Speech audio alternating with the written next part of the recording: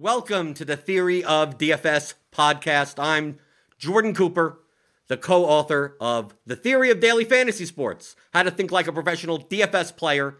It's a 15-hour audio DFS masterclass, the entire broad-based game theory of daily fantasy sports, any sport, NBA, NFL, MLB, college basketball, doesn't matter. All the concepts that you will need in order to be a long-term, profitable winning player. Check it out, theoryofdfs.com. Join with me on it's Extra Helpings Week. It's Thanksgiving. All the content creators in the fantasy football space have to do double work. So I felt like, even though I don't do like slate-specific content, that I had to put myself through doing double duty this week, and no better than to put more things on his plate than the man that seems to be on every goddamn show that I watch throughout the week. It's Peter Overzet, also known as Fleet Master Flex with the fleets. At what point, Peter, are you going to get tired of fleeting? Well, it's interesting. I don't know. I mean, I got tired of TikToking, so I gave that up. So we'll see here. I mean, partly what drives me is a lot of people. No one's doing like videos on the fleets. Everyone's just promoting a tweet or promoting something they've done. It's like let's do something new on here, guys. So maybe I get people doing more videos, and then my work will be done. Well, I mean, most people promote the shit that they do on their Twitter feed as it is. Yeah, no one needs tips on how to promote their stuff. Everyone is very good at that. Right. I mean, I'm expecting personally, I was expecting, like they always show those little dashes at the top because how many fleets? Because that's just like Instagram, like with the stories. Oh, yeah. So you can tell once you see that really thin dots, you're like, wow, this person had a lot of time on their hands the past 24 hours. And then you see all the graphics add to it with the little emoji things and the swipe ups because you have to add all that stuff in. And I look at that, and the thing that I was the most surprised about fleets is that wasn't like the Awesemo.com like account because like it tweets every like 74 seconds. Yeah. So I'm like, okay, I'm expecting all the fleets to be the Awesemo account. I know I make fun of that, but whatever. I mean, you promote stuff over there, but you're always active on your YouTube channel. We'll put the link in the description below. You're on fucking everything, and seemingly I listen to everything. So maybe it's a problem with me. That's like, okay, I got Splash Play. Okay, I got Splash Play, and then it's like LOLs with Brian Hooper. Okay, I gotta. Sometimes I gotta tune in live to that. I have nothing to do on Wednesday night, so I'll go in there and make some luggage jokes or some shit in the chat, and then it's like, okay, what's coming? Oh, ship chasing. Okay, I don't really care that much about that show because it's not DFS focused, but fuck it, I'll listen. And then it's the Swolecast. Oh, I gotta do the Swolecast because they're obviously someone's gonna fucking make fun of me on that show, so I gotta check that one out. And then what am I? Oh, the Bankroll Challenge show, but the review show, then the Bankroll Challenge show, and I was on the Bankroll Challenge show. I'm afraid to say, did I miss anything? I know. I think you got it. I'm afraid if I miss something because then it's a show I do with someone and then they're going to be offended that I forgot to mention it on here. But no, I think you about covered it there. Right, but I like the Bankroll Challenge show that you do for Roto Grinders as well as on your YouTube channel. You do one on Fridays, and then you do a review show on Mondays. Now you started last season. Yeah. Last season did not go very well. No. But from an overall perspective, I think we're both very similar content creators in the fact that we both come from entertainment, essentially. Like you started with improv, I did stand-up comedy, and while you're more, I would consider you more in the fantasy football space, and I'm in the DFS related space because like I don't do season-long content like. It could be DFS, Ukrainian badminton, and I'd probably still play it at some point. But like when I started doing like the fantasy flush streams and stuff like 4 years ago, that like I'm doing this for entertainment purposes. I'm an entertainer first.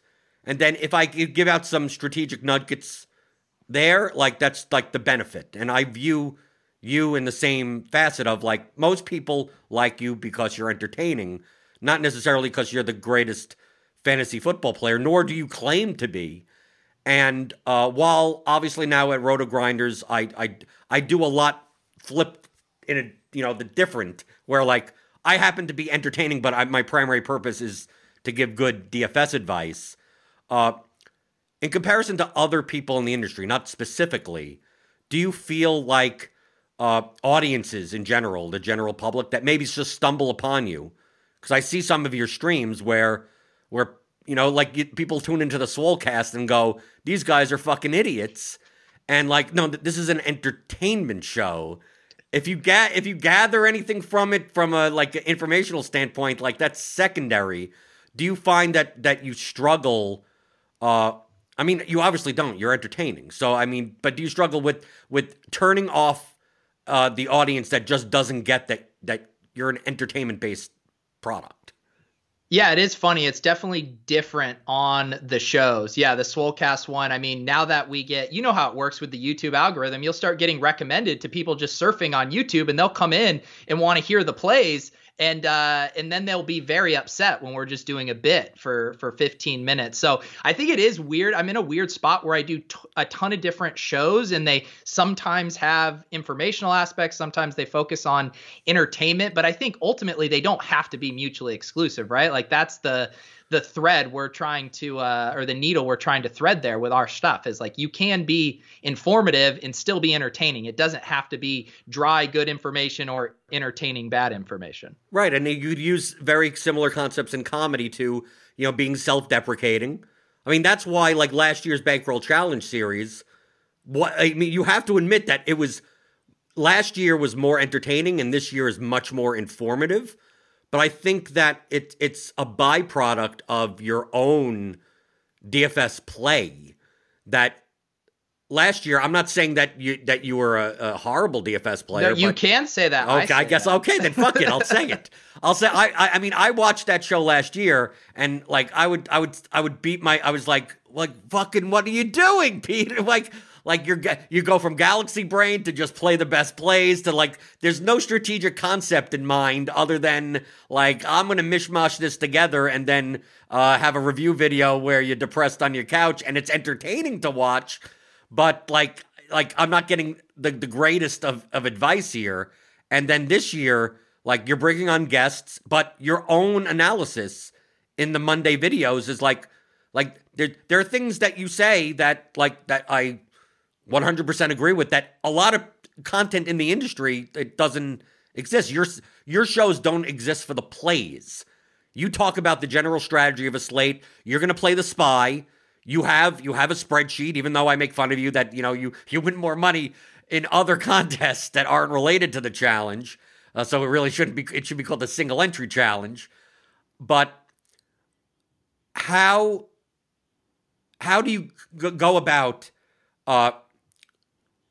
giving that good information? Like, I don't believe, if I had to pin it on you, I don't believe you consider yourself to be a DFS player. Like, you consider, like, the DFS portion is like the pieces of the puzzle that help you create the content. But like when NFL is done, like, are you going to play NBA?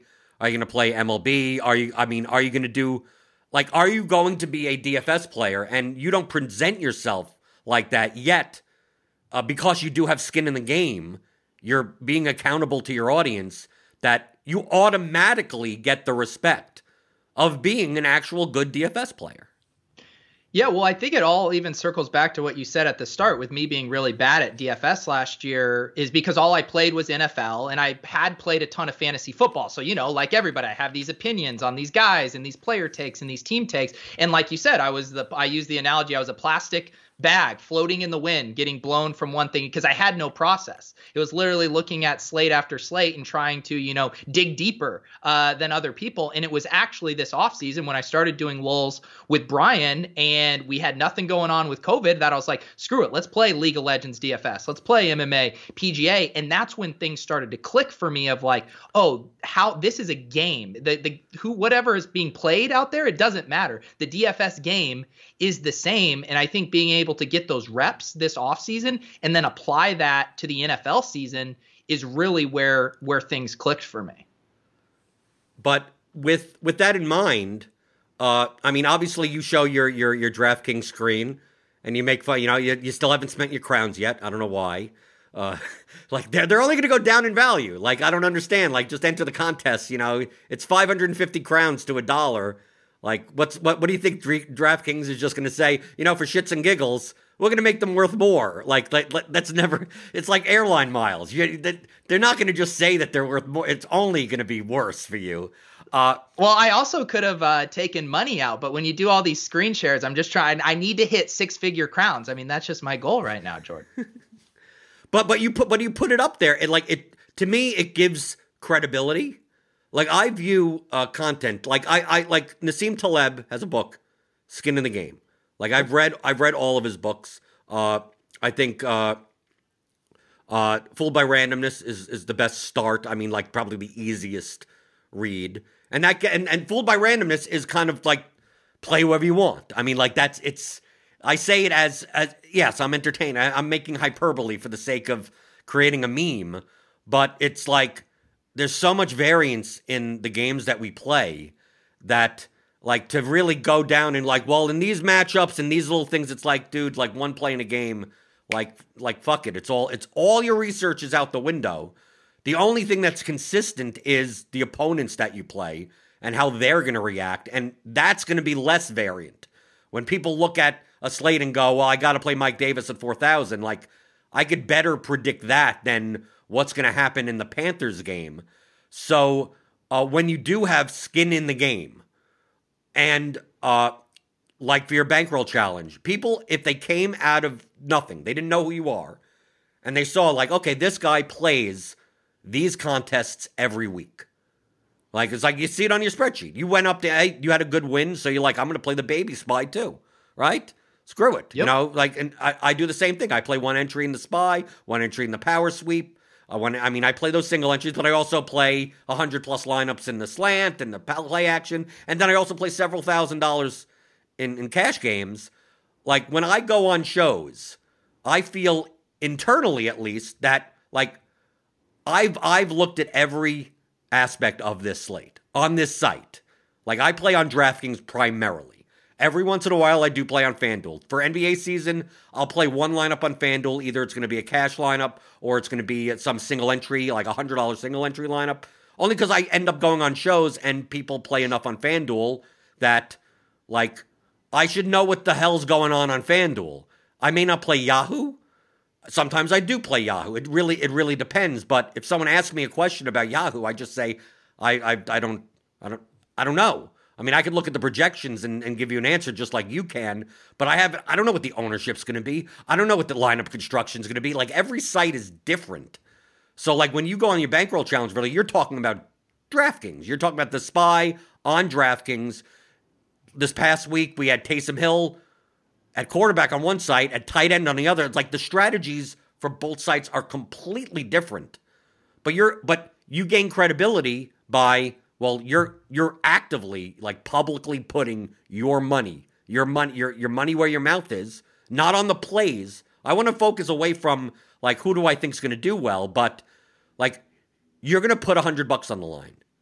It doesn't matter if it's $100 or $1 or $1,000, but I would assume that you gain so much more trust in the audience when you go over strategies and it's stuff that you must have thought of. You're not just throwing shit out your ass because there's no consequence in doing so. And you're doing that live on the stream, making a decision on Sunday morning, and then being accountable on Mondays to your audience.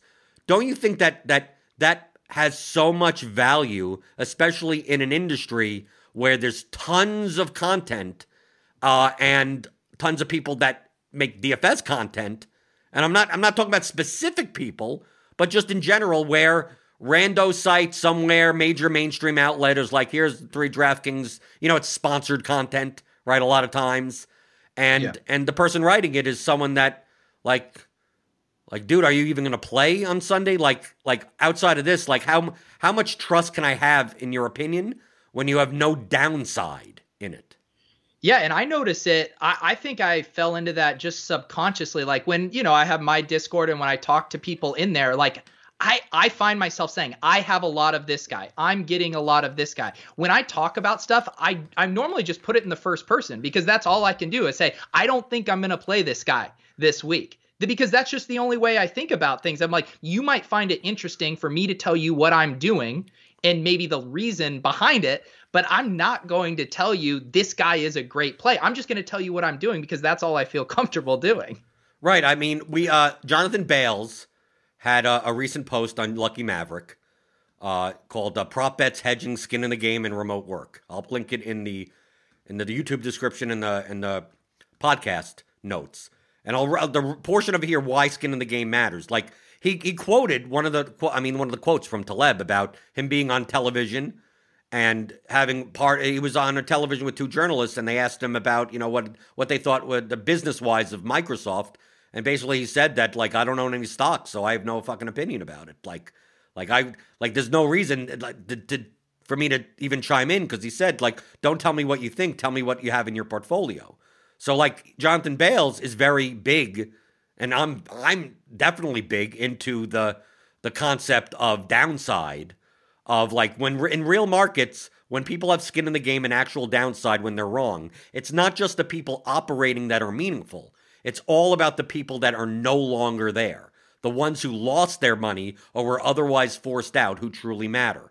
Whenever there's a mechanism for poor ideas or minus EV actions to die off, whenever an industry or field mimics natural selection, it means whatever's left is statistically more likely to be in line with reality than in areas where there's no such survival of the fittest trait. And there's no such survival of the fittest trait in fantasy content, but there's definitely survival of the fittest trait in actual fantasy football contests because if you're wrong, you lose money, and the more money you lose, you go broke and you can't play anymore. So I take a look at DFS.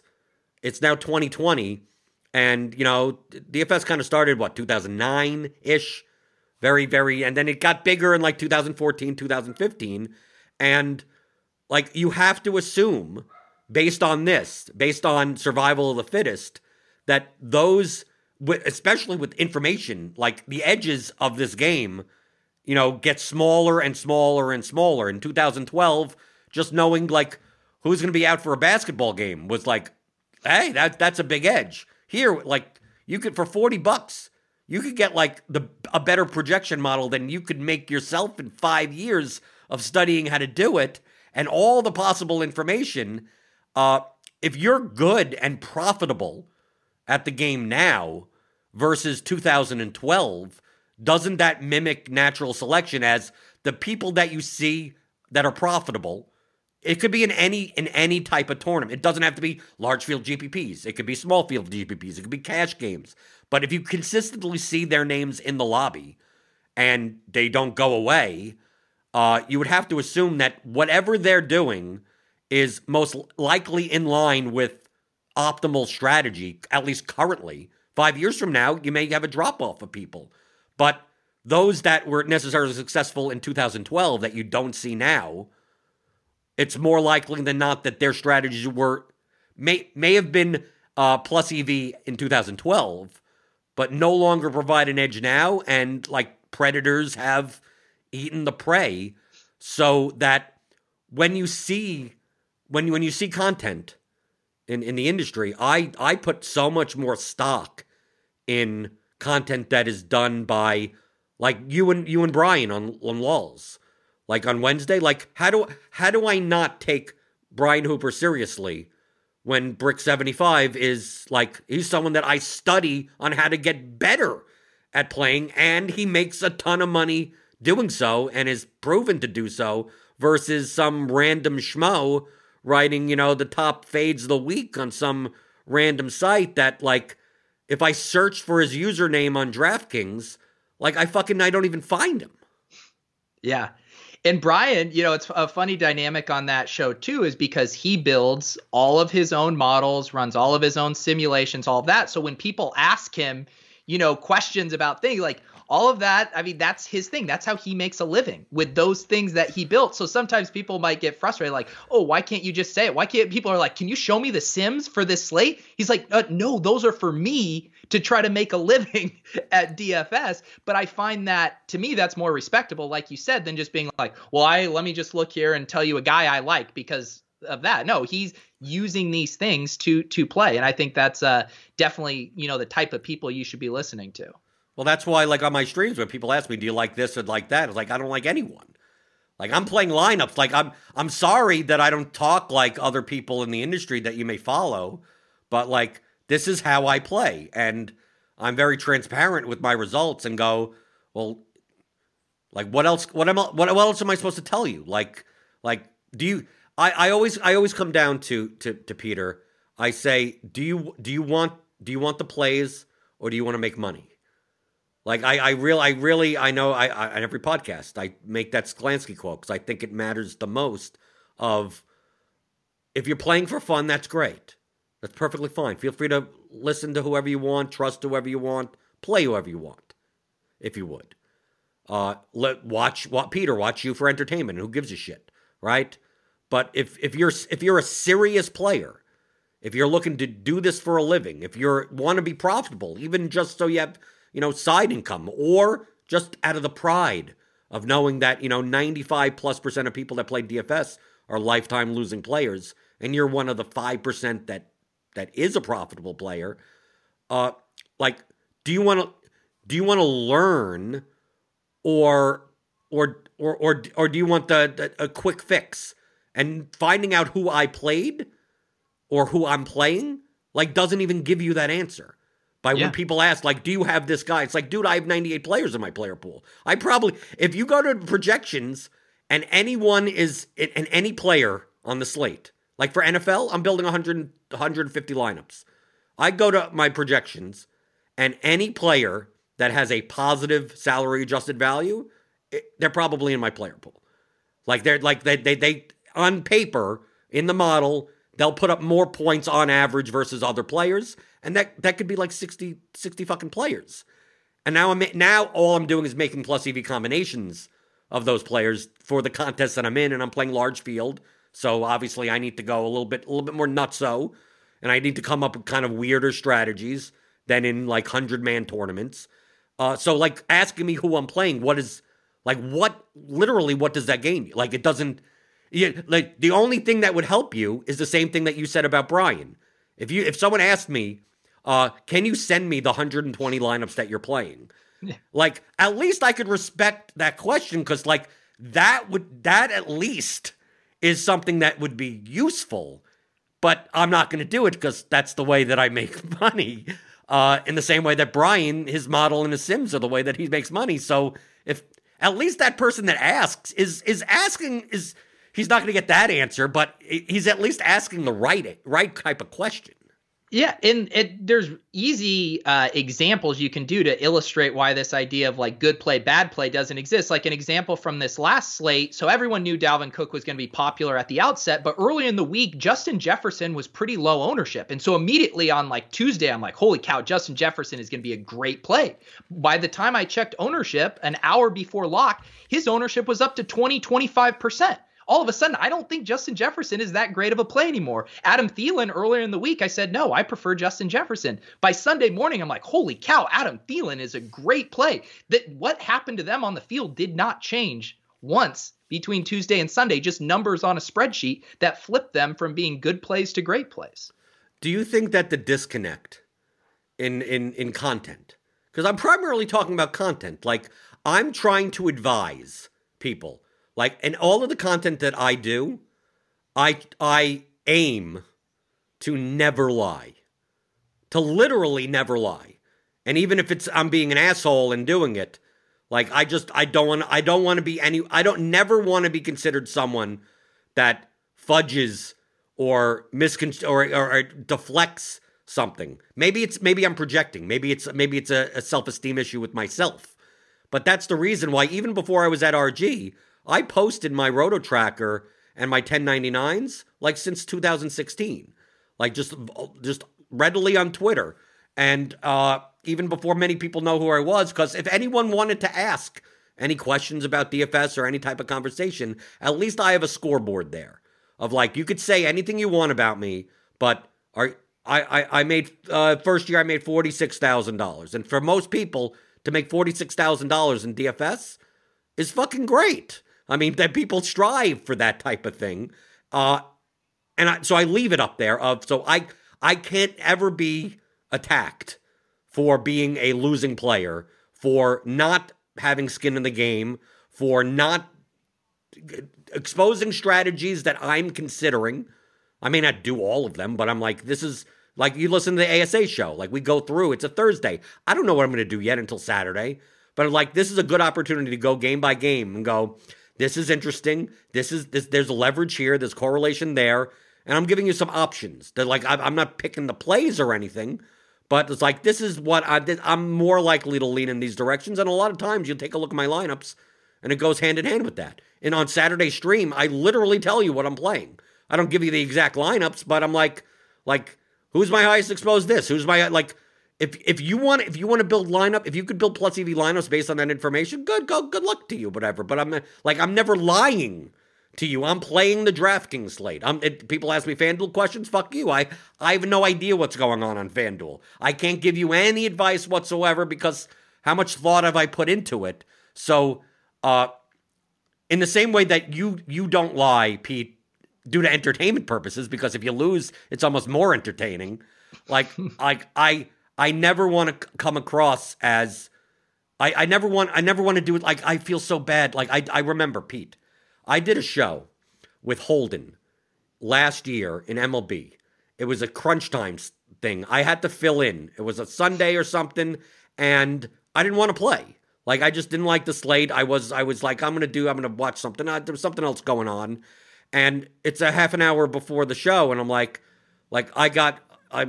yes, I'm not. Am I going to play $1,000 in volume? No, but like, no, I have to play. I'm playing 20 lineups. I'll hand build 6 single entry lineups.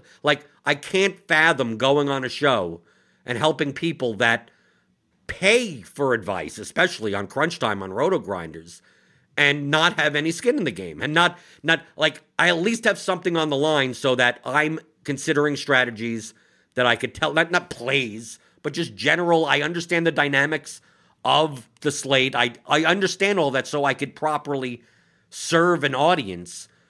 Do you ever feel that same way? Because you are in season long leagues. You do the bankroll challenge. Like, I don't see any areas where, like, what you think and what you say doesn't correspond with the skin that you have in the game. Yeah, no, the same thing happens with our season-long things, too. I mean, we do a show on Wednesday nights right before waivers lock where, outside of telling you the exact bid amounts, we tell you who we're bidding on and why, and we do it all there in front of you. This year, and Pat and I in our high-stakes leagues, we made the playoffs in 6 out of 8 leagues. Every single one of our drafts is live streamed. You can go watch every pick, every single one of our waiver wire pickups. You can go see that. And Pat and I don't have blogs where you tell you the best waiver wire pickups or who to draft. It's just, this is what we're doing. And then you can see if it works out and make your own decisions on if you would want to tail us in our structural drafts and that kind of stuff. People can make that decision. Yeah, but you're also talking about strategies. I think that the second tier part of the argument, I know this is I mean, if people watch my stream this past Saturday, seen some of the tweets that I've made, like, this is all hand in hand with that. I'm not talking about specific names, but like you said, when you started doing your videos with Brian, and you're playing League of Legends, and you're playing PGA, and you're playing MMA, you finally, that thing clicked in, like, this is a game. The sport pieces are just like, they're just the objects of the game. You're able to now translate that into NFL so much better. You're making money playing DFS. You could start NBA without barely knowing anything, and you probably could take the same concepts into that. Do you think that the disconnect, because when people are like, well, I do have skin in the game because I'm like, if I were to say, here's my plays of the day, and I play on Super Draft, which doesn't even have salaries. It has the multipliers, which ends up becoming sort of like salaries. But if I'm playing on Super Draft, Like, that's a completely different game than playing on DraftKings, which is a completely different game from playing on FanDuel, which is a completely different game from playing on Yahoo. We're talking about different scoring. I play soccer DFS. On RotoWire, I do a soccer podcast for EPL. We only discuss DraftKings. FanDuel soccer scoring is so fucking different, and their salaries are it's almost a night and day. And yet I still have people that email me saying, I hit a big GPP on FanDuel, thanks for your advice. And I sit there going, why the fuck did you play that guy for 8,000 on FanDuel? That's like, for their scoring system, that's hard. Yeah, sure, you play him on DraftKings, but Jesus Christ, like, that, you got lucky. Like, that wasn't what I was talking about. But to me, I view that as a misconception with 95% of the audience that hears plays and thinks that, like, oh, well, if he likes James Conner, that means, like, I could play James Conner, like, on any site, in any scoring system, in anything like that. And what I'm not saying that. I'm saying, like, on this specific DraftKings slate for this specific contest, in the same way that you do the SPY, and you and Leone, you go through lineups where you're doing these 3-2 game stacks. And I'm watching this going, yeah, okay, that's great for the Thunderdome. That's great for the the $1,500 game changer. But it's like, yeah, you're really capping. You ain't gonna beat 64,000 people with that lineup unless that team scores 70 points. But you must know that 90% of your audience doesn't understand those game theory concepts. That they think you're talking about plays, but you're not. Yeah. Yeah, I've thought about this dynamic a lot, too, of this whole thing. And I remember DMing with you about it earlier, too, of like, what is people's fascination with plays? Give me the plays. And I think there's a few things to it. One, we go back to this being an entertainment product. Like, some people just love football and they love obsessing over it. And they like having ownership over their takes. They like being able to say, I knew you should fade Mike Davis at 4,000 versus the Bucs. They were going to be bad. Like, that's half the fun for them, is getting their hand in the dirt, saying I told you so. And it's like, that's fine, but that's not going to help us win at DFS. And then I also think there's this idea of, when you really start taking the red pill, blue pill with the game theory stuff, it becomes this intellectual puzzle that you get really excited to solve. Versus, I think some people just want the shortcuts because they're not actually that intellectually interested in the game theory. It's like some books I got assigned in high school, and I just read the Spark Notes. I could get an A on the test. I'd do the Spark Notes. We'd be fine. I never really got good or, at things because I wasn't intellectually curious about them. So I think there's this level of, do you actually care about being really good at this game, or are your interests lying somewhere else? Right, which comes back to the making money type of quote. I've got into conversations this season around the industry with other content creators, and like they'll consult with me. I'll get a random DM from someone that, like, I respect their football knowledge. Like, I respect their season long knowledge. Like, that's not a game that I play. They play. They do well. They're FFPC, whatever, main event, fine. I don't claim to be a season-long, like, I don't play that game. So, like, I have no opinion on that, and nor can I judge anyone's opinion. But they'll consult with me going, like, I'm thinking about playing this game, in this stack or something like that. He's like, are you on this too? And I'll go, no. And he goes, well, how are you not on this? How are you not playing X versus this cornerback matchup versus this, coverage versus blah blah blah blah blah blah blah? And I go, well, based on the range of outcomes, like, it's like the 6th best stack, and compared to ownership, it actually ranks now like 11th because it's going to be overowned. All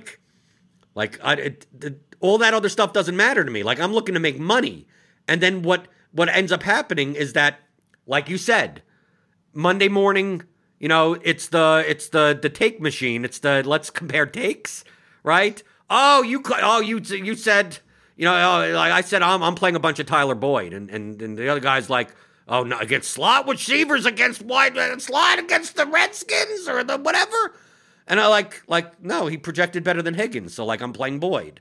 Like, that's all I need to know. Like, I trust my model, and that's it. And then it comes out, and then Boyd has 17 points, and Higgins had 5 points. And what's my first reaction? Told you so. But, I mean, did I really have a take?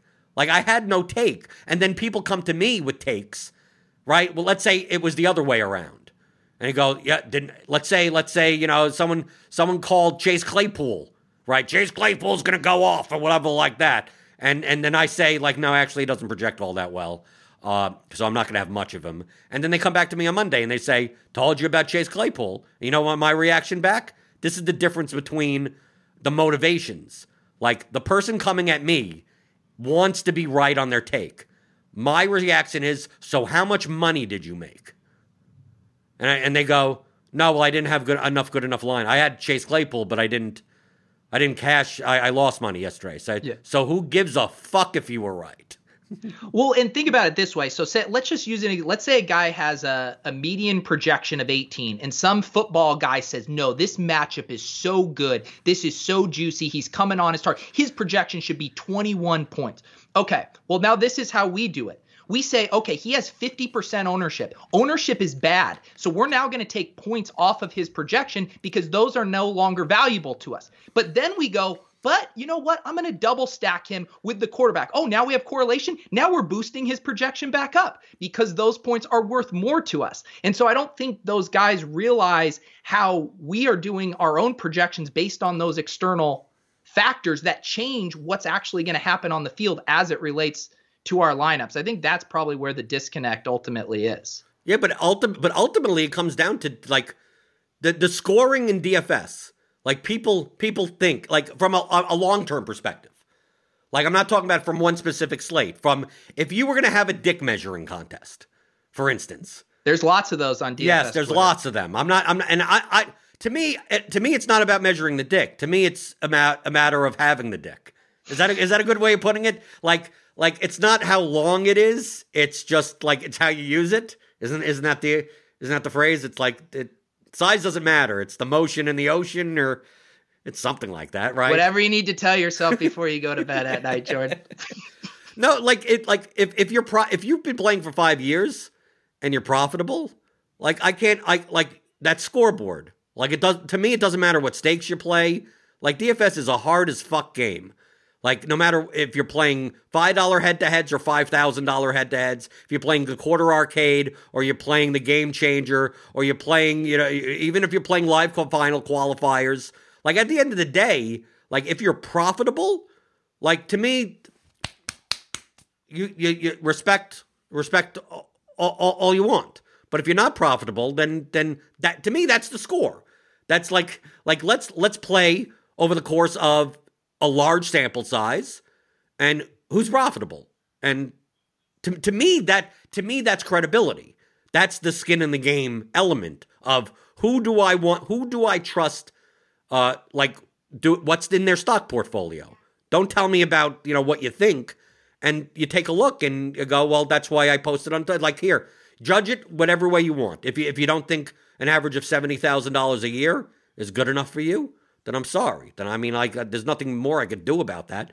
But also in my course, I talk about risk management. I talk about bankroll management. I talk about, like, if you're playing this for a living, meaning that you're going to have to pay your bills off of this, that maybe shooting for the $1 million prize, People ask me, like, what did I play in the Millie? And I go, I didn't play the Millie. They go, how do you not play the Millie Maker? It's like, dude, it's a $20 entry contest where, like, all the expected values in, like, the top 3 spots out of 400,000. Like, you could devote some of your bankroll. Yeah, if you're playing, yeah, sure. I mean, but if you're asking me an advice of how to make money, like, that's not the contest that you choose. Like, I wouldn't be lying by saying you shouldn't play the Millie Maker because it's usually it's only a profitable contest until you win it. And who knows, you could go 17 lifetimes playing every day and never happen, even if you are a good player. So how do I not eat my own dog food and say, like, well, don't judge me by the Millie Maker because I'm not playing. Oh, if you're not playing the Millie Maker, you're not a good DFS. Like, no, I'm profitable. Are you a profitable DFS player? And when people say, like, oh, well, I won some GPP 7 years ago for X amount of dollars. And I go, well, then show me your roto tracker. Like you've been playing for 7 years. How much money have you made? And yeah, people don't have to share their finances. It's not required. But for skin in the game, for skin in the game for that concept, like shouldn't you want to know if the person that you're holding up dear going, I'm going to get my strategies from this guy, is actually profitable in the thing that, because that's what the natural selection is. That's what, especially in 2020, like if you're not even profitable, like how the hell can I? How can I make money? But if it's Pete, if it says for entertainment purposes only, like psychics, right? You see those commercials for psychics. They're not fucking psychic. I mean, come on. We all know this, but people want to believe. It says for entertainment purposes, right? It's the people read horoscopes and like, yes, they enjoy the experience. People spend $20 on a Millie ticket, not because they're going to make money. They spend it because it's the period in between them entering the contest on Friday and 1:00 Sunday of imagining what they're going to do with the $1 million, right? That's the entertainment. But from a content provider perspective, if you're going to approach it from this is how you make money playing, like you would never be advising. Like, no, like that feeling that you got from Friday through Sunday, eliminate it from your game, because all that is a detriment to you making money.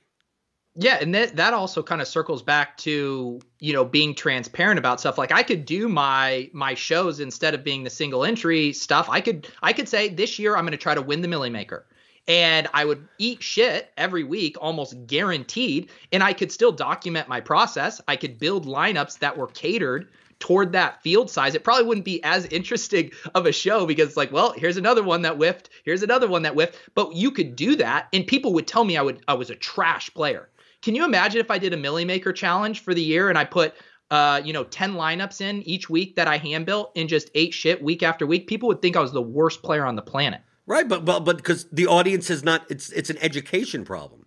I view a lot of the misconceptions in DFS, and not just skin in the game. I'm talking about, if you could play like the people, if you play 150 lineups, you have to win. It's like, dude, have you just done the simple math of how many permutations of lineups there are?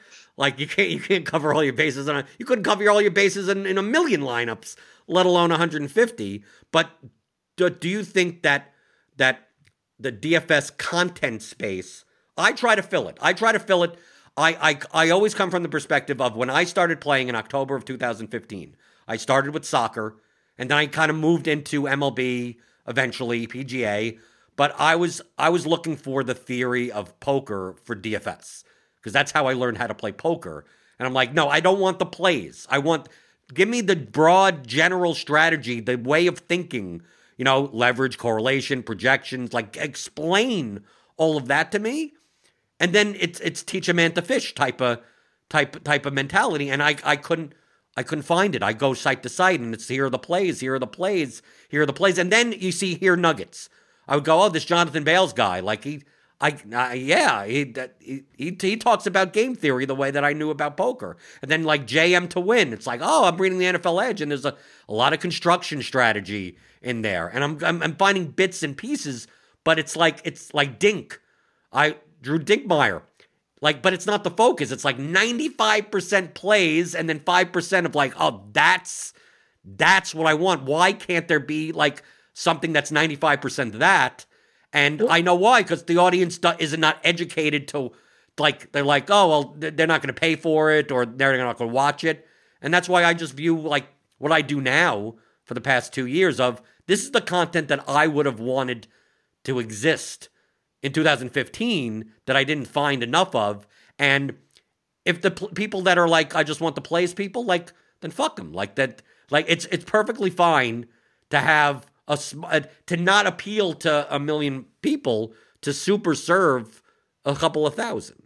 Yeah, and it's the whole, teach someone how to fish versus giving them the fish. If your favorite tout that gives you your plays, God forbid, got hit by a bus, and you're left sitting here like, well, I can't play fantasy anymore because the guy I get my plays from is no longer here. Like, no offense, Jordan, but if you get hit by a bus, your concepts will live on. I will have learned from you, and I can apply those things. So that's also interesting to me of like, why I'm trying to learn these concepts that I can apply slate after slate, and I'm continuing to tweak it. I'm improving it. I'm bringing new things into the fold.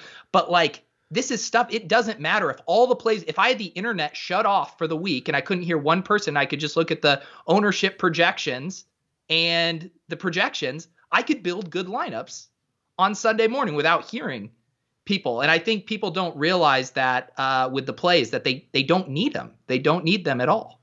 Well, I feel like the plays are just like, here's another example. I remember when I first started at Roto Grinders, I was doing NBA Crunch Time or MLB. It was one of those things, whatever. Maybe MLB, and people in the chat. I mean, you get tons of 1v1, 2v2 type of questions, right? Should I play this guy or this guy? That guy or this guy? Or FanDuel, this guy or this guy? DraftKings, this guy or this guy? And like I would say, like, this guy projects, but like I would read the projections. I mean, because that's why else would that we're paying for projections. I mean, like like, dude, like I'm just looking at the same thing that you could just go to Lineup HQ and look at the project. That's what I'm doing. So like when you ask me, should I play Bradley Beal or Jimmy Butler? I go, well, Jimmy Butler projects better. And they go, well, no. I don't want to know who projects better. Don't read the projections to me. I can read the projections. I want to know who you like more. I'm like, I don't like anyone. I like the person that scores the more points more often than not. And according to the projections, it's Bradley Beal. And they go, no. Okay, I didn't phrase it well enough. I didn't phrase it. Okay. Instead, I know you don't like anyone. Can you tell me who you think's going to do better tonight? I go, well, based on the simulated range of outcomes, Bradley Beal has about a 2% more chance of doing better than Butler. On a no, get all of that, and they go, no, I don't want to know a simulated range of outcomes. I want to know what you think's going to happen tonight. And I go, how the fuck am I ever going to know what's going to happen tonight? It's like all I could go is based on here's the simulated range of outcomes. And if we played this slate over 10,000 times, you're going to be happier if you played Bradley Beal over Jimmy Butler. And then at that point, they end up basically saying that I'm an asshole.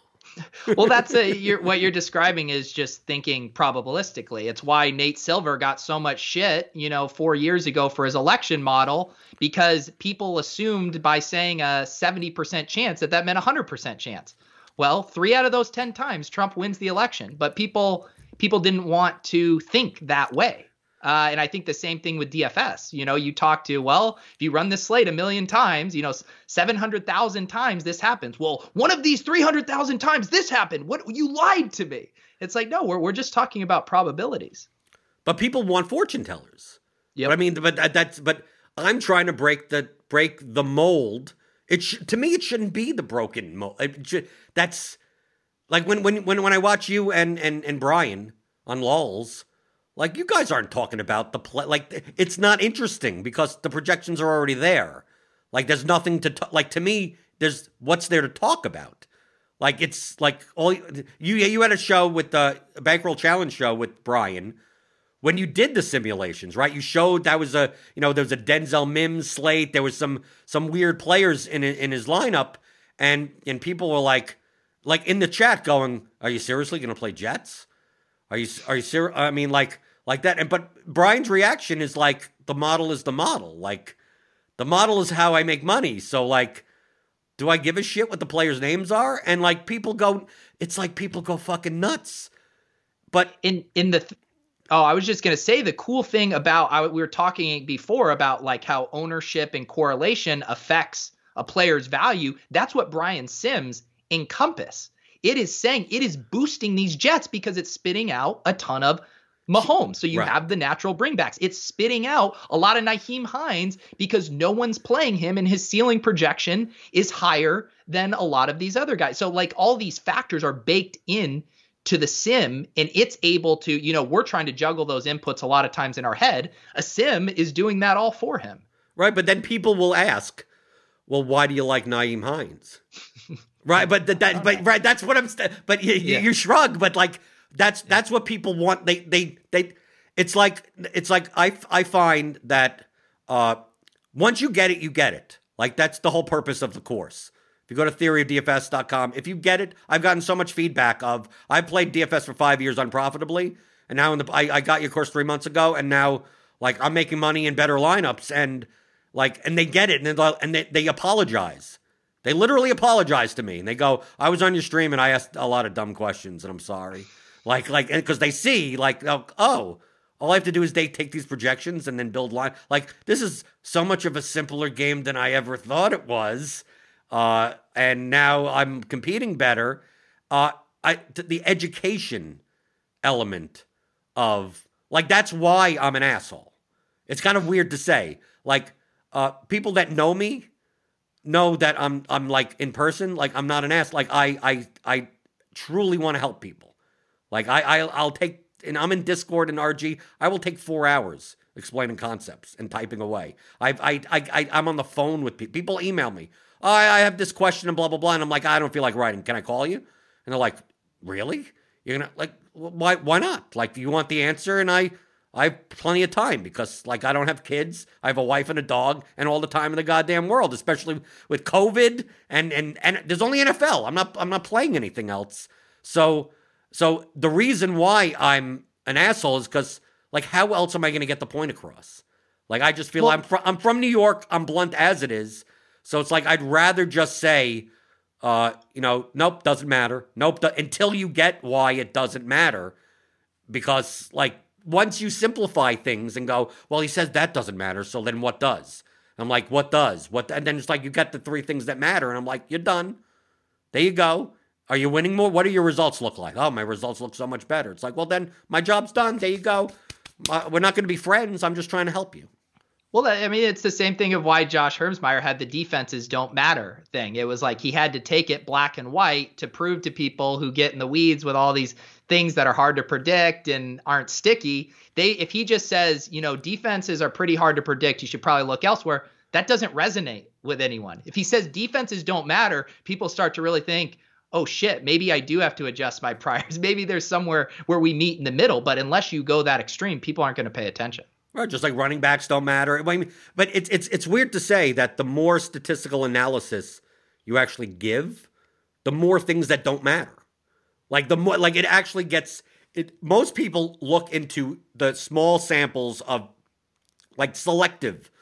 They have a selection bias of, like, well, let me take a look at this specific thing and this specific thing. They're going to play this in the rain. They're trying to overfit. They're trying to say, here, I'm trying to put 8 variables together and go, give me the sample size of these 8 variables. And it's like, it happens so infrequently that anything that you find will never be of any confidence level. But people think, like, if I find those, that's the holy grail. When in fact, the way to think about it is look at the things that you already look at and going, what doesn't matter? And then if you dig deeper into those things, you'll find out, wow, the thing that I've been looking at for 5 years only has an R squared of like 0.02. And it's like, wow, I would spend like 3 hours a week on like, dude, if you understand statistics, 0.02 plus 0.02 is like a rounding error. So like, if you're spending 5 seconds on it, yeah, that's the appropriate amount of time that you should spend on a statistic that has that little correlation. And you should find the ones that do. And a lot of times the ones that do are the ones that are like the most obvious of like, how much do you have to study team totals in NFL? Like, oh, I'm Pete, I got to block off the afternoon, right? 3 hours in the afternoon. Like, I'm going to have to study implied team totals because like sometimes like 27.5, like I need to really drill that in my head that it's not 27.25. Like, dude, you could look at that in like 3 fucking seconds. Like, and that's the most correlative like element of this game. And then, but people do that and then they go, well, what the hell else am I going to spend with my time? I think people almost are like I'm heavily into fantasy football. I'm heavily into DFS. And they'll email me. They say, how much time do you put in? And I'm like, dude, I build my cash lineup in 45 seconds. And they go, how the fuck do you do that? It's like, I run the top 5 optimal lineups in my model and then just pick one. And they go, well, it blows their mind. Like how much time do you have to spend on this? Like, most of the work is done for you. So spending your time on the strategy makes more sense than being a Wednesday going like, what stacks should I look for? It's like, dude, like we don't even have ownership yet. The practice reports aren't even out. Like anything you think of now is going to be worthless by Saturday. So if you don't feel like spending your time on anything, go Netflix and chill if you want. Well, yeah, that's all the things. If you trust where you get your projections from, all of those little minutia things you ask about, well, what about the wide receiver cornerback matchup? What about the wind? Well, if you have good projections, all of that is already baked in to that projection. Like you don't have to go manually adjust the projection yourself unless you don't trust the projections, in which case maybe find someone's projections you trust. But I think it's fun for people to feel like I have uncovered something that this person making projections hasn't. And they're wrong, and I'm going to manually tweak it, which sounds like you should be making your own projections in that case. Well, what ends up happening then is that you get a feedback loop of confirmation bias. Because what ends up happening there is like, I don't trust the projections. I'm going to play this guy, and then the guy does well. But I mean, he still does within one standard deviation of his median projection. So it's like a guy that's projected for 12 points, that is a poor point per dollar play, puts up 25. And it's like, well, that's his 75th percentile. I mean, like that's a high end of his one standard deviation range, but like that's still in that fat part of that distribution curve. That then now I don't trust the project, like, because this one thing happened, and then the next week they forget about like the three other guys that like no, the projections were kind of right about that in comparison to other players on the slate, and then because I see this all the time with projections of even if you make your own, because if you believe that if you believe that someone's going to have a higher target share for some whatever reason in this specific game, then change it or whatever. But people think that going from a 20% target share to a 24% target share is going to make a 14-point median into a 20-point median. Like it's not going to do that big of a difference in the range of outcomes.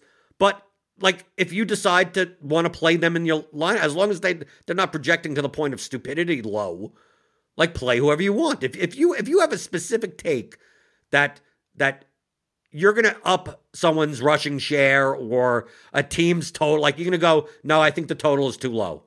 They have a 26 implied team total. I think it should be 29. Like you could do that in your own projection. I mean, projections aren't just like in the ether of like they're set in stone. They're based on inputs of some type. Someone is inputting all that information in, and if you want to say, I'm going to input it, I'm going to make this as if it's a 29 total game. Yeah, obviously all the players are going to get boosted in projections, and then feel free to. Then at that point, then you're still doing the same thing, right? Then play the best plus EV lineups based on those projections and back test. And most people don't back test their own projections or their own takes. And it's like, well, see how often you're right. And in NFL, you get the small sample issue with the confirmation bias because you really only have 17 weeks to go by. MLB and NBA, you really find out if you're fucking wrong pretty easily by the end of the season because like you're playing 150 to 180 slates. If you've been applying wrong minus EV strategies, most likely you're broke by the end of the season. Yeah. Yeah, and the other thing, like I don't make projections, but I also do realize sometimes when I'll get really into the weeds on projections for showdown slates and stuff, and I'll be like, this one seems a little off. It's like, well, if I go and tweak this, now I'm either having to dock the quarterback's projection or I'm having to take those yards away from someone else. It's not just like one thing you can tweak because I know better. It's like, no, this has a top-down domino effect on the entire offense. And then you realize, okay, I'm thankful. I'm not the one doing projections. I don't want to be doing this. I'll just leave it how it is and make my decisions from there. Right. And the reason that I don't make my own model is because like I'm not going to be as good at it as the ones that are available. I mean, I value time. If I could, like I don't want to mow my lawn. I paid someone $20 to do it. I mean, yes, I can mow my own lawn. Like I am physically able to do that. But it's worth it to me to just pay $20 for that process. Here in the DFS space, like you got Roto Grinders, you got Labs, you got Daily Roto, you got ETR, you got tons of companies that have projections, right? I mean, whether or not you trust their model, you could compare the models together. Feel free to, take and compare. And you do the comparison, the projection to actual, and see which ones had the better projections over there. But you're going to find that they're all much more accurate than if you just like a layperson is like, I'm going to open up Excel and make like really like I'm going to put in 5 variables and just like whatever. And it's like, yeah, that's going to be you're going to be nowhere close. And by the time you've learned how to do all that stuff, even if you're like an intermediate level, it's still not going to be better than just me paying $40 for RotoGrinders. I mean, like, I'll just pay the $40 a month, and it's like, it's all done for me. But I still want to know how they're done. I still, I like understanding where people, like just the statistics. I very often recommend people, they ask, like, what's the thing that I could do to get better at DFS? I go on YouTube and search for statistics courses, like for the Khan Academy. And there's tons you could essentially take a Harvard math class online for free, and just watch the basic statistics courses and know what a set is, what a range is, what a median and mean, like what does mean, right? Oh, it's an average. Oh, okay. And then how do you plot this on a graph? How do you and then you get into stuff like standard deviation, then you start getting a little bit more advanced, but once you understand those statistical concepts, then you could look at a projection model and not view it as what some people call that. There's one guy that seems to want to troll me. I don't know if he's serious or not. That's like, I ain't going to trust no AI computer to make my lineups. He probably doesn't sound like that, but I mean, I just assume that he does. I hope he sounds like that. Right, but it sounds like it's like, no, like, oh, what does a computer know about football? And I'm like, that's not what projections are. Like, it is all of the football knowledge in your brain without any of the bias put into a numerical form and then simulated a whole bunch of times. And then there you go. Feel free to use it whichever way you want. And once you understand that, I think it makes it so much easier for people to accept projections. I almost feel like it's a religion. Once you're able to, fully understand the Old Testament of projections, like then you finally accept them into your heart.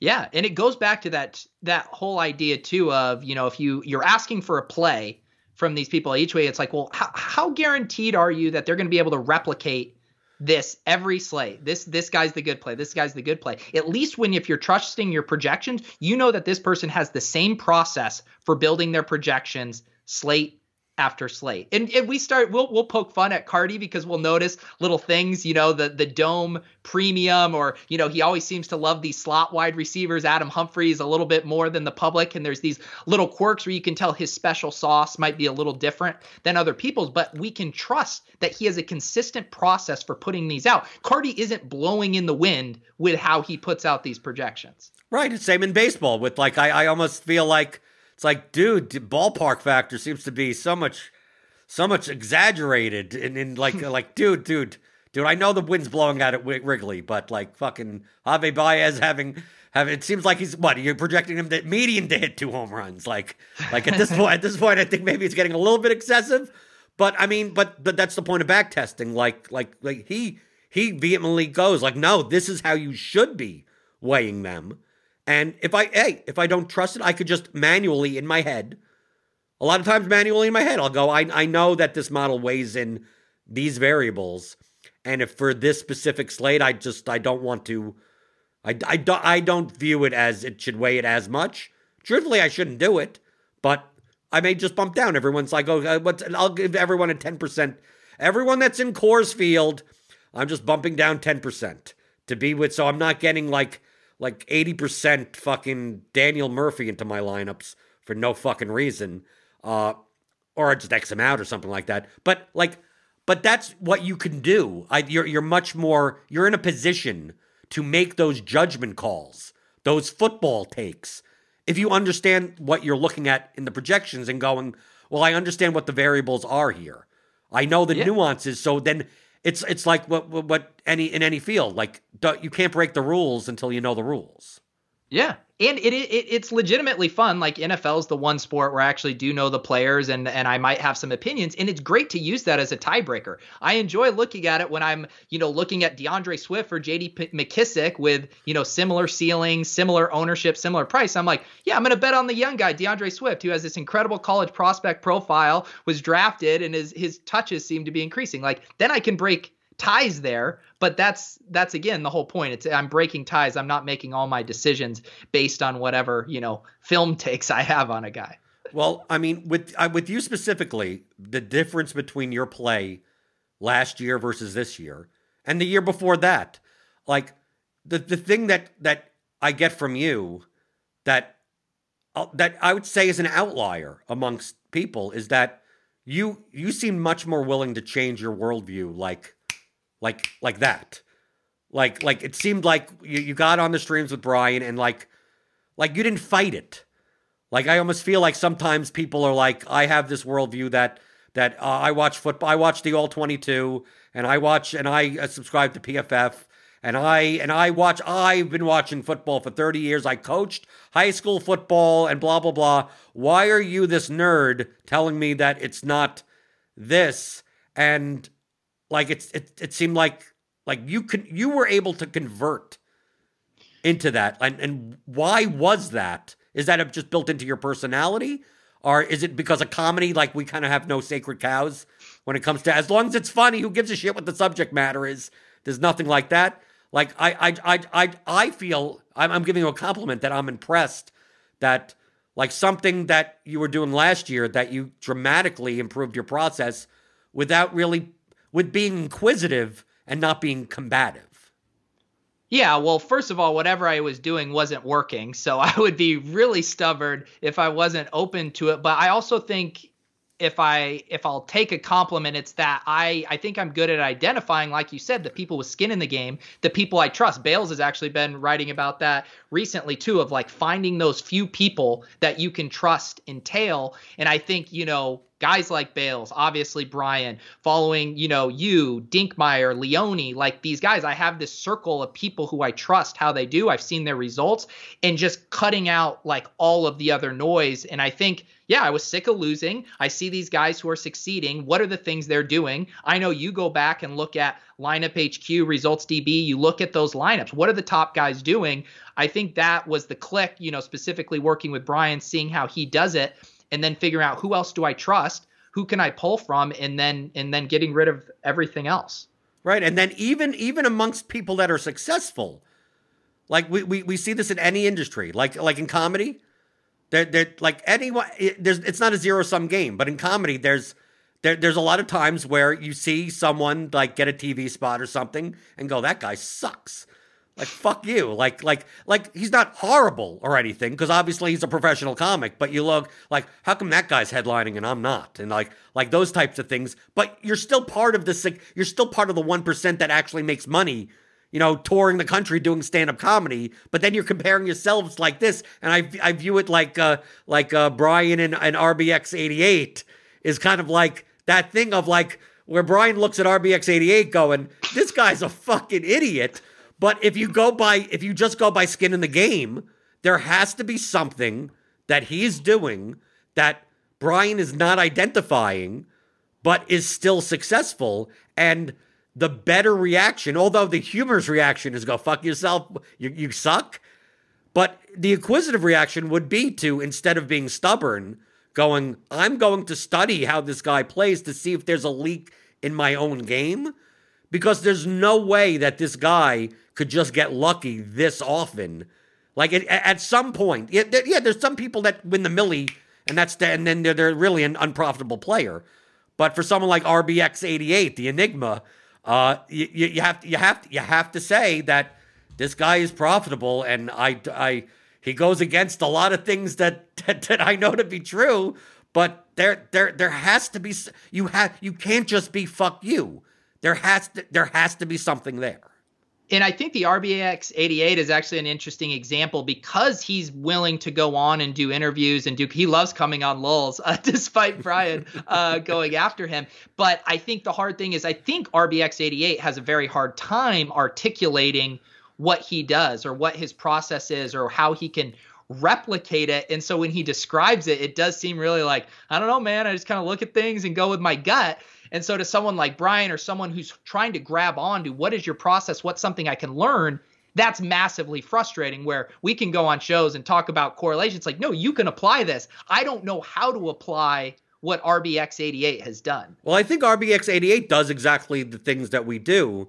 Just he views it differently. It's very similar to Mickey Mantle, after he retired, came in to do like hitting instruction with the New York Yankees, and because they wanted him as a hitting coach, because obviously Mickey Mantle, one of the greatest, hitters of all time in baseball, and they didn't.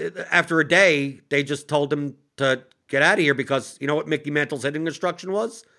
Like, I just get up there and hit the ball. I mean, like, he didn't know how to, like, he couldn't understand how there was a process to even hit the ball because it came instinctually to him. He was bending his legs this way and like Tony Gwynn could teach you how to hit a ball because, like, he was a technician at that. Wade Boggs could teach, but Mickey Mantle just like Ty Cobb probably couldn't explain how he did it, but they all did it. They all hit the same way. So I think from a difference between Brian and a difference of RBX88 and even a difference from me, right? I'm one of those horrid projection aggregators, right? Like those types of, like, I don't have my own model, even though Brian thinks that everyone does. That was a wake up call when he's like, you mean everyone doesn't have their own model? Like, no, most people just look at the models that exist and they're winning based on game theory. And I think that Brian has said that multiple times on Lulz before, that there's still an edge. Like he views the difference between 17.8 and 17.5 median as, holy shit, that's huge. Like, oh my God, I got to get that correct. And like, I'm someone that's like that's so close that like just flip a coin at that point. And Brian looks at that as like, well, that guy's an idiot. And I go, well, I mean, if we both get to the same answer, who gives a shit what the process is? And I think that's in between the good players. I think that's like I think no matter what your process is, it's going to be like 95% the same. Everyone's just arguing over the other 5%. But for most of the audience in the DFS space, they don't know enough to get to the 95% stuff, right? So like my attitude is like, let's teach that stuff. We could argue about the 5% outlaw, that all the other stuff like later. So like I have to respect Brian because, he's profitable. I have to respect RBX88 because he's profitable. I have to respect Empire Maker, right? He could go off about like, oh, I don't use models and I'm just, instinctually good. And he plays the fields that cater to that. Small field cash games where like, you don't have to find, who cares about correlation? Who cares about leverage? It's like, can I identify the top median build lineup to win more than 62% of the time with some ups? Like, you could do that instinctually. You can. You don't need a model for that. Just someone that's good at picking stocks. Someone that's good. Like, I could identify value and inefficiencies in a market. A model can also, but I could do it by eye. So what he's doing is not wrong. It's just that they're all getting to the same or very similar answers in different paths. But the fact that everyone has skin in the game and everyone has shown to be profitable, you can't consider these people donkeys. You have to pay attention to what they do if you want to learn. Like, those are to sum up the whole thing is that if you're trying to get advice from someone on any subject, not just DFS or anything, like, give me the person that is the most profitable at it. Give me the plumber that makes the most money at it. Not because they charge the most, because obviously they draw enough customers that, at some point, if you go to a dentist and you look at their screen, their appointment screen, and you see it all empty, like, be scared. Who goes into a restaurant at 6:00 on a Friday with no one inside, right?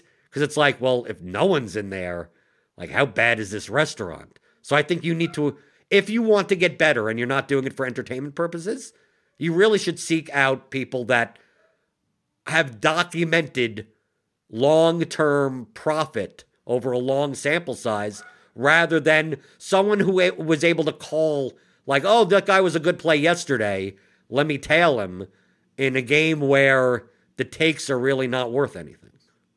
Yeah, and then I think the important thing then is just making sure when you are learning from those guys in those lineups, we talked about the lineups Leone's building for the Thunderdome and the Game Changer and stuff, make sure that you're applying those concepts to field sizes that are similar. Like you can't go and watch, necessarily maybe my bankroll challenge videos where I'm making for lineups or contests that are 2,000 to 5,000 and then go put those lineups in the Millie Maker, or you go throw a Leone, onslaught game in the Millie Maker. That's not going to be a profitable strategy. And I think that's the other thing of just because I think that's confuses people, this idea. Well, how can you be successful playing this? If I had $5,000, I would have won the Thunderdome this week. Well, you wouldn't have built that lineup for the Thunderdome. Right, exactly. Or people that are like I played the Quarter Arcade, and tell me what, you see this on Reddit. I troll, I lurk on Reddit because sometimes you get some really... What is DFS Reddit like? I know nothing about DFS Reddit. is the blind leading the blind. That's why, sometimes reading it. No, where people go that these top players, these top pros, like they're not good. Like they built a lineup that only scored 174 this week. Like I had a lineup in the Quarter Arcade that had 186 and won $10, and like the guy won $100,000 like with a lineup of 174. It's like yeah, but like the cash line was like fucking 150. Like there's no bad lineups in that contest. Like you have to be willing, number one, to put $10,000 on the line, $5,000 on the line, and beat the best players in the world. More often than not, you got one lineup on one slate in one contest that, because people ask me that, I go, how do like they get worried, Pete, right? They're like, I'm going to build 20 lineups, and I'm the most scared that I'm going to play the Quarter Arcade. Right, so like I think I got an email like this just recently. If I play the Quarter Arcade, if I play 20 lineups in the Quarter Arcade for $5, to win that contest, and especially in NFL, it's like essentially the same size as the Millie, right? I mean, like you're playing a contest with like 200,000 entries, and they're like, well, I don't want to build a lineup that's so good that only wins $5,000. Like if that lineup is so good, I want to win $1 million. I go, well, if you want to do that, then feel free to spend $3,500 to max out. Feel free to spend $3,000 to max out the. It's like, well, I don't want to risk that. I said, yeah, you got to risk it for the biscuit, baby. I mean, like that's like that's what you. Why are you so concerned about some other contest? Just build the best lineups you can for the contest that you're in. Move up stakes when you want, or feel free, like we always say, take out a loan if it's so easy to build 150 lineups. Go to your local bank, get a PPP loan, right? They apparently give away money no matter what. You could fraudulently claim anything to get one of those loans, and then start max entering the Millie, and let's see who survives. Most likely than not, you're not. Most likely, survival of the fittest means, what you always get this in industries. Whatever happened to that guy? It's like, yeah, he failed. Like that's what happened, because that's we live in a capitalist society. So, anyone that you don't see in the lobby now that you saw 3 years ago, most likely either they sold something, they cashed out, and they're gone, or something, some other business endeavor, or they essentially went broke playing. Yeah, and part of that is, when people are comparing their results to, what happened in the Thunderdome, it's fun because if you want to think, what if I got to play LeBron James one-on-one, you're never winning, ever. A million times you're not beating LeBron James, but you can go against the top players in the Thunderdome, even though they're better players than you can win weeks. You would win. And I think that's fun for people to imagine, oh, that could be me. I could be just as good. Not realizing what makes them great is being able to replicate it week after week after week, year after year after year. Right. If you watch high stakes poker on TV, right, they're not doing anything that, like, you take a look and, it's like, oh, I could beat these people. Like, no, you probably can't. But I mean, can you compete against those people? Like, if you're a great, like, middle limit player, Like you could stand your own against some of the top players in the world. Now, over the course of 100 sessions, you're probably going to lose. You're a loser in the game. But in a single session, you're not that far behind. But it's not a matter of like they only win X amount of money because they're playing for the stakes. Like, no, they're playing for whatever stakes they are. Like all you have to do is compare the multiplier. Like I take a look and I'm like, if you're playing $10 a slate and you turn $10 into $100, like yes, it's $90 in raw money. But like if I turned $1,000 into 10,000, like it's the same thing. You're playing against slightly weaker players. I get it. But that accounts for what? A difference of 5%, 7% maybe in total edge in your play. So like if you're able to get a 10 to 15% ROI in like low stakes cash games, it's like step up. Like you're good enough now. Like that's perfectly fine. And that's why the screenshot life type of stuff where it's like great, you won three $10,000 three-mans. Like, yes, it's a lot of raw money, but like if someone were to post, I won three $1 three-mans, people would look at them and go like, what are you, a fucking idiot? Screenshotting a $9 win? And I'm like, really? In comparison, that it is the same. You're accomplishing the same thing as another player, but obviously in the higher stakes, like the two other opponents that you're playing against are going to be way better than who you may be playing in the $1 level. So to me, it's just a matter of comparing scores. Like well, he scored a 162 when he beat $10,000 head-to-heads. I scored a 174 and I beat all my $1 head-to-heads. Like I should play that guy. Yeah, feel free. Go ahead. Try. Go. They post my head-to-heads are posted in the lobby. Feel free to take me on. You can beat me in a slate or whatever. But like, don't compare the raw number. That's what happens on DFS Reddit, Peter. That's the number one topic of discussion is like I'm trying to get 200 points. Yeah, like, that's DFS like, Reddit. Why do you go on DFS Reddit? Where's the appeal for you there? Oh, why? What's it? I want to see what people. I'm also in Facebook groups. That's the wild. Oh, Pete, that's the Wild West. You got to get into some of these Facebook groups. I don't participate, but DFS Reddit. See, okay, here's the ecosystem. Twitter is amazingly so. I know you're gonna laugh when I say this. Twitter has the most sophisticated audience for DFS. No, I mean I believe it relative to everything else. Right, but sure. You see what goes on DFS Twitter, and you look at these schmucks. You get to DFS Reddit, and you're like, okay, these are mostly newer players, mostly semi-casual players. You have a lot of self-promotion in there. Obviously, people on smaller sites posting, here are my plays, here are my picks, here's an article.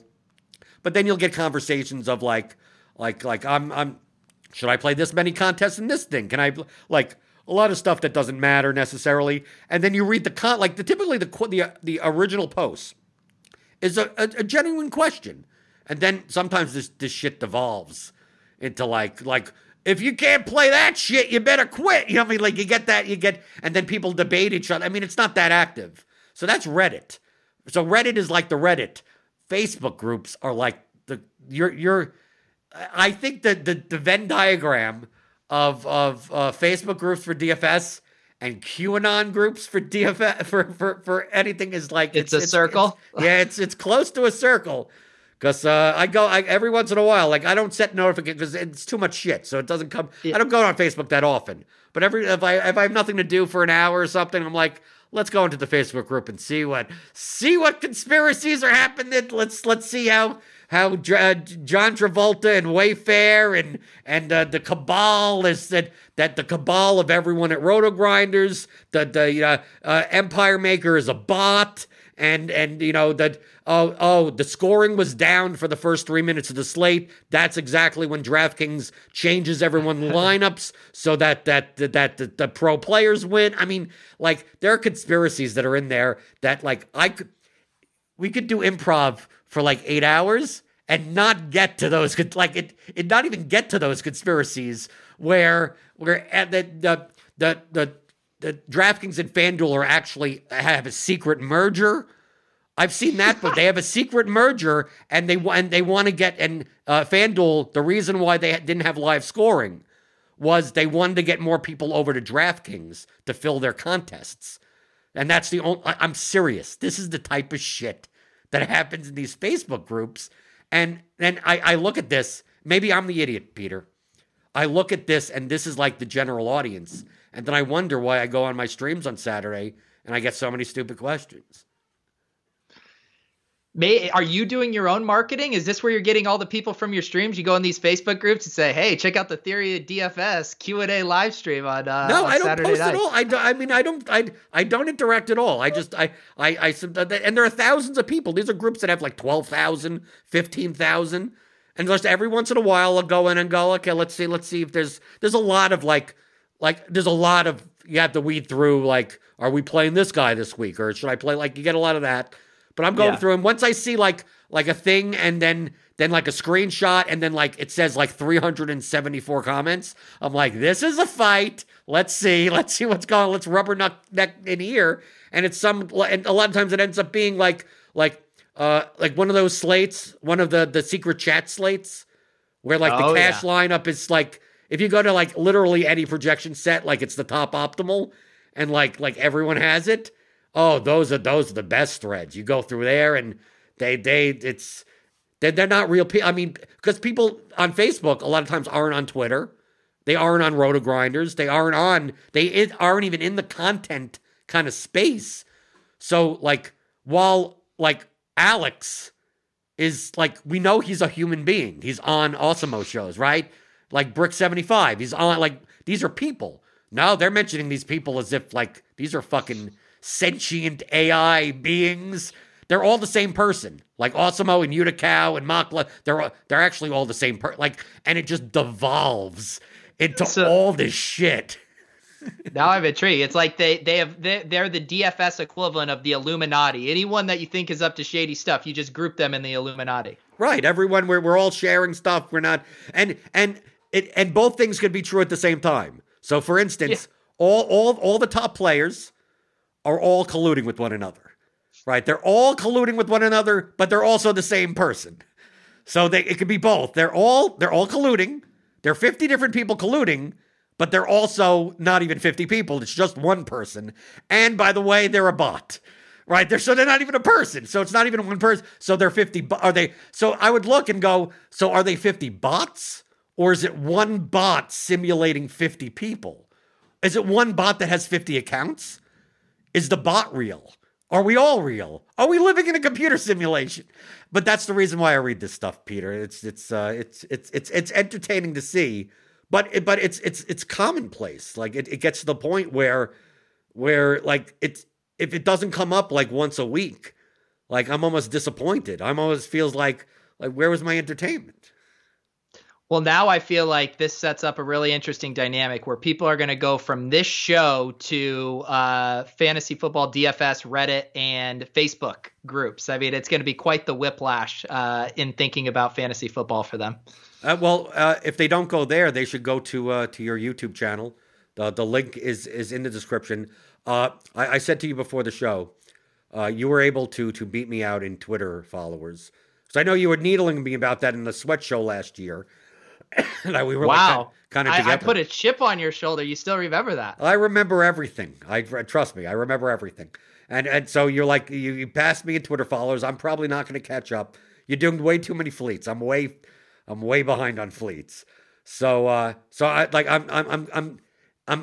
getting close to you for YouTube subscribers. I really like over the past 2 months. Like I went from nearly nothing to like now if I could pass Peter Overzet in YouTube subscribers, it's like, are YouTube subscribers worth more than Twitter followers? That's tough. I mean, definitely in how you can monetize. I mean, YouTube has a monetization infrastructure. I think what you're provoking me to do, I need to do a Saturday night live stream at the same time as you, where I just yell at people and berate them for how stupid they are, and maybe I can keep pace. Is that? But that's not part of your brand. No, it's not. It's not because I don't. Could you do that? Could you? If you ever want to dabble, if you ever want to dabble, of course I could do that. I could do a parody show of you for an hour just yelling at people. I could do that. I'm gonna tune in. Maybe this. How about this? Sometime when you go on another one of your cruise ship vacations, you give me the keys to your YouTube channel for one night only, and I do a Q&A show where I just yell at people for the hour in your stead. Why don't we do that for the Week 17 slate? Okay, well let's do it. Okay, week 17, because that Week 17 is like one of those slates where like half the teams have nothing to play for, and we sometimes don't even know who's going to fucking play, right? It's one of those, like, Jesus, who knows what the hell's going to happen? So that's what we'll do. You want to mark that down? What is Week 17? What date is that? It's probably like it's always like the week of Christmas generally. I want to say. Are you free then? We'll do it. I'm setting the date. We'll circle back, but we'll do it. We'll do Pete impersonates Blender for a Q&A stream. Okay, because that's why I'm keeping you within the skin of the game, the accountability. It's been recorded, right? Because like Week 17, you'll do, and you know what I'll do? I'm gonna tune in and I'm gonna try to ask as many stupid questions as possible. I can't. Yeah, you got to do the forward hat, right? You got to do the forward hat. This is the way you got to do the right curve on the brim. You got to. I know. It's a baseball cap, Pete. It's supposed to be worn like this. Oh, trust me, I know. When I was a kid, I had one of those things that actually forced the curve for you, so you leave your hats up on the shelf, and it kept them nice there. My mom would be like, "I can't even see your eyes. It's like this." Yeah, but that's the way it's supposed to be. That's right. But you're gonna do it on my channel, or you're not gonna like live. We can't cheat because I know what you're gonna try to do because you want to get more YouTube subscribers. You're gonna go. I'm gonna do the double stream and then direct people to your channel. The bit only works if people show up for your stream and then it's you, like the thumbnail has to be you, and then they just show up and it's me pretending to be you. Right. So I think that's a good. I think that would be funny. All right. Are you going to do it for as long as I normally do it? Probably not. Okay, so you'll do it as long as you can keep up the bit. It feels like about a 30-minute thing for me. Okay, I think that's all people are going to get for Week 17. So right, and obviously, if people are on the YouTube channel listening and watching this, they'll know it's coming. But it's going to be much more funny for the people that don't. Yes. What's the Venn diagram of people who watch your Q&A live streams and listen to these? Because it seems like different groups. I don't know. I would have to look at the analytics. I have no idea. But I'm going to tweet it out. I'm not going to say that it's you doing me. I'm just going to appear as normal, right?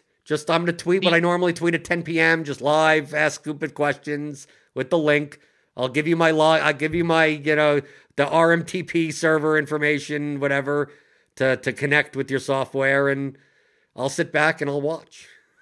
That's right. It will not be mentioned from here on out. It will live on this show, and Jordan and I will orchestrate behind the scenes. Week 17, you guys will be in for a treat.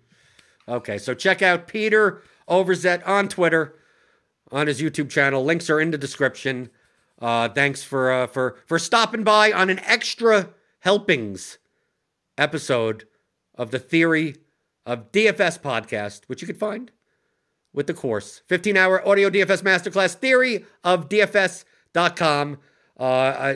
You could check out Ship Chasing and LOLs and the Bankroll Challenge and I remembered my other one that I do. I do the tilt space in the shows for line movement. That's the show I do with Leone and Holka. If you want to live sweat with us, if you enjoyed Jordan's sweat shows last year, we do it for an hour on Sundays at 6:30 p.m. Eastern. Right. I love the way that you finally remembered you did another show on top of that.